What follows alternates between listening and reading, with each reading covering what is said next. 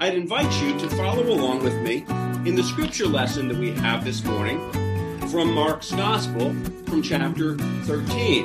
As Jesus came out of the temple, one of his disciples said to him, "Look, teacher, what large stones and what large buildings." Then Jesus asked him, "Do you see these great buildings? Not one stone will be left here upon another. All will be thrown down." When he was sitting on the Mount of Olives opposite the temple, Peter, James, John, and Andrew asked him privately, "Tell us, when will this be, and what will be the sign that all these things are about to be accomplished?" Then Jesus began to say to them, "Beware that no one leads you astray. Many will come in my name and say, 'I am he,' and they will lead many astray. When you hear of wars and rumors of wars, do not be alarmed. This must take place, but the end is still to come. For nation will rise against nation and kingdom against kingdom. There will be earthquakes in various places. There will be famines. This is but the beginning of the birth pangs. But in those days, after that suffering, the sun will be darkened and the moon will not give its light, and the stars will be falling from heaven, and the powers in the heavens will be shaken.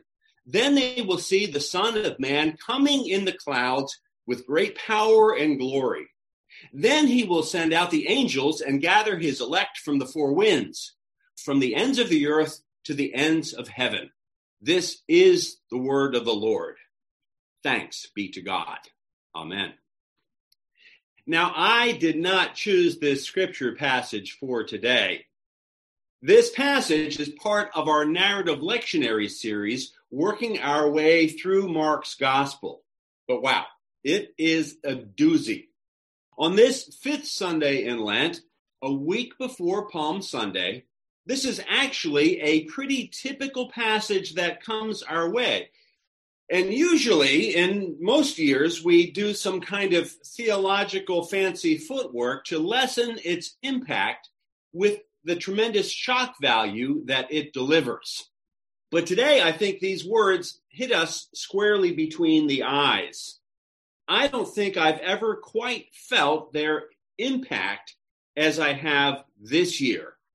Not ever having lived through a full-blown pandemic, I think, can do that. We're in the midst of an adjustment period now, aren't we? They say that change happens quickly, but adaptation takes time. Psychologically, adjusting to change is not instantaneous. Feeling like we've lost our bearings in unfamiliar territory is very much part of what is going on in and around us all. Even though our homes haven't changed, and with spring still very much on the way, we're still, I think, very unsettled about the change occurring underneath our feet and all around us. When we're already in the midst of the change that we're living through, it is very difficult for us to begin to envision something new. Times of transition like this don't happen very often. In some ways, as I've been thinking about that, they're like that moment when a flying trapeze artist has just let go of one bar and has not yet grabbed on to the next bar, suspended now in mid-flight, living in mid-air. Can you envision that? In this discombobulating social distancing time, we don't know what's next. We're anxious, we're antsy, we're unready to welcome anything new. We want the familiar.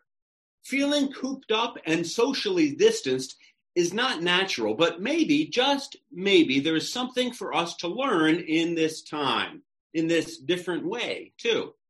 Some spiritual teachers have as their mantra these words: don't hurry to a new security. Don't hurry to a new security. That is, there is untapped potential in the process of floundering, as frustrating as that is. Part of the problem seems to be that when we are in the midst of transition, we can't begin to envision the new. So we have to take T.S. Eliot's difficult advice, as he wrote in his poem, East Coker. "I said to my soul, be still and wait without hope, for hope now would be hope for the wrong thing." Again, don't hurry to a new security. In the normal busyness of life, we seldom take the time to widen and deepen our vision. In these in-between times now, awkward as they are, we have the opportunity to rediscover that we are more than just what is happening to us. We are more than our day-to-day living. Our souls are not just related to our everyday lives, but also to the order that God has built into all of our seasons of life together. When the walls come tumbling down in our lives, which can happen in all sorts of ways, it's reassuring to know that we rely on someone stronger than just ourselves alone, that Christ is indeed with us now and always. As the famous saying goes, no one is an island. It might be trivial to relate this COVID-19 outbreak to having a broken bone or a bout with the flu, but on an individual level, we might have had a similar experience of injury, readjustment, and recovery, living into a new way of doing things. The unexpectedness of change is a shock to the system, disruptive and disturbing. Now, our gospel lesson for today shares unexpected words from Jesus to his disciples. He throws them for a loop and turns their worlds upside down. As Mark sets the scene, Jesus is standing in the temple courtyard.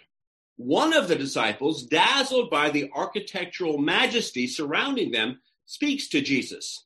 He says, "Look, teacher, what large stones, what large buildings."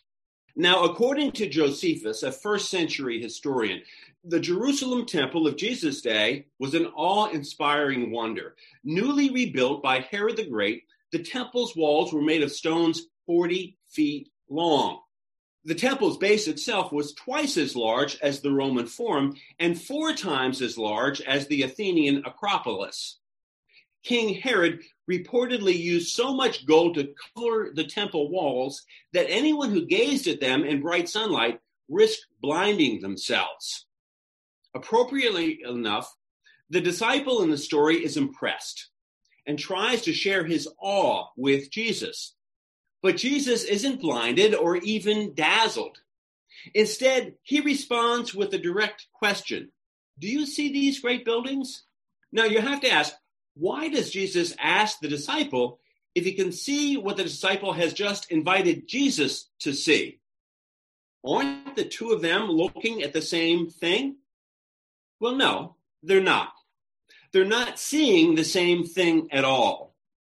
What the disciple sees is an architectural marvel. It's also the biggest, the most unshakable symbol of God's presence he is able to imagine. For him, these massive stones hold religious memory. They symbolize Israel's identity. They are a symbol of spiritual glory, honor, and purpose. In short, what takes the disciples' breath away is the religious prowess and permanence that those glittering stones show to the world. That is what the disciple sees. But what does Jesus see? He sees ruin, destruction, rubble.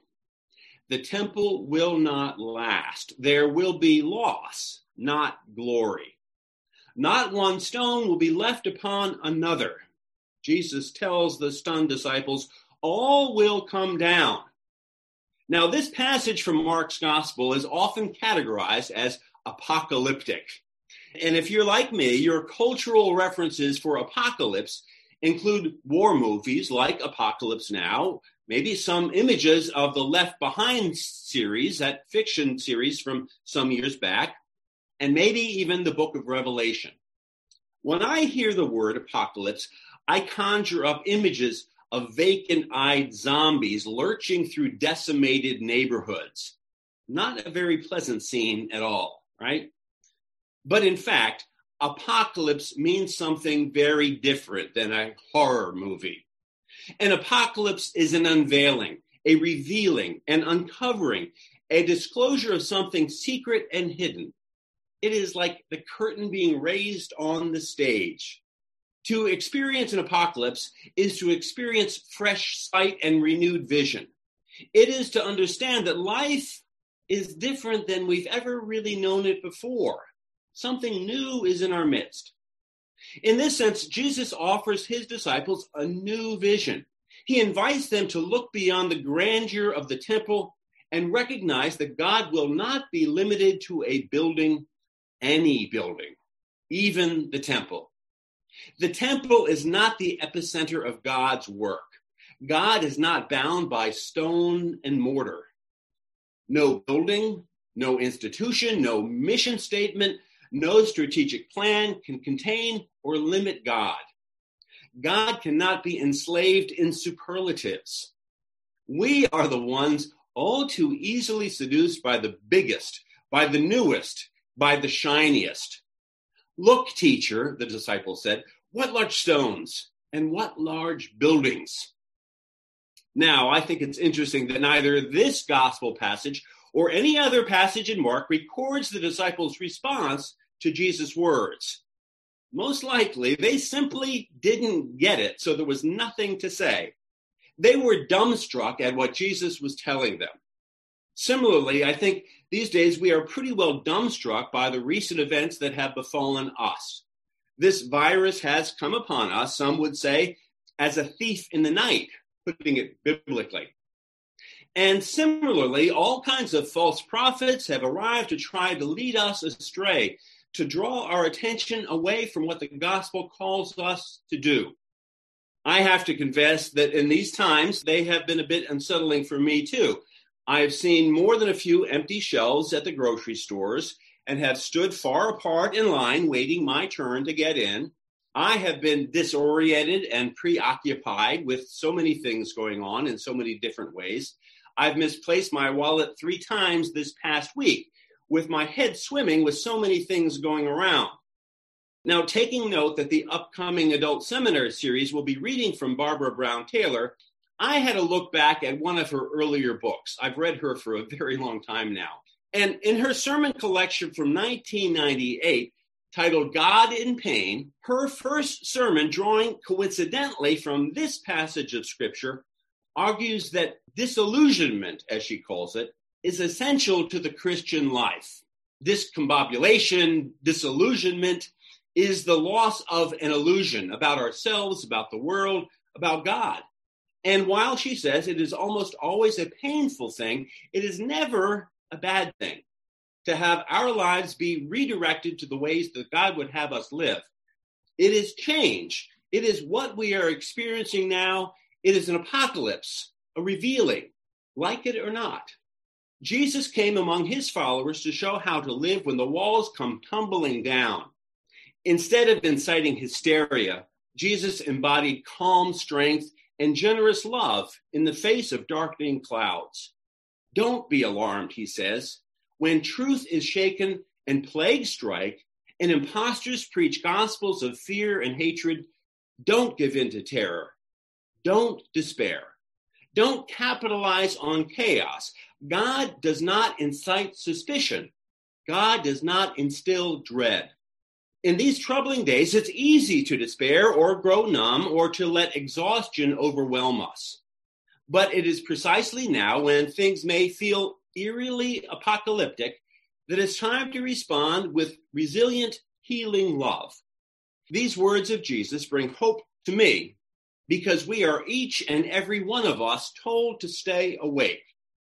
It means to me that it is not just 1 or 2 or 3 of us who are told to be ready, but all of us are told to be ready.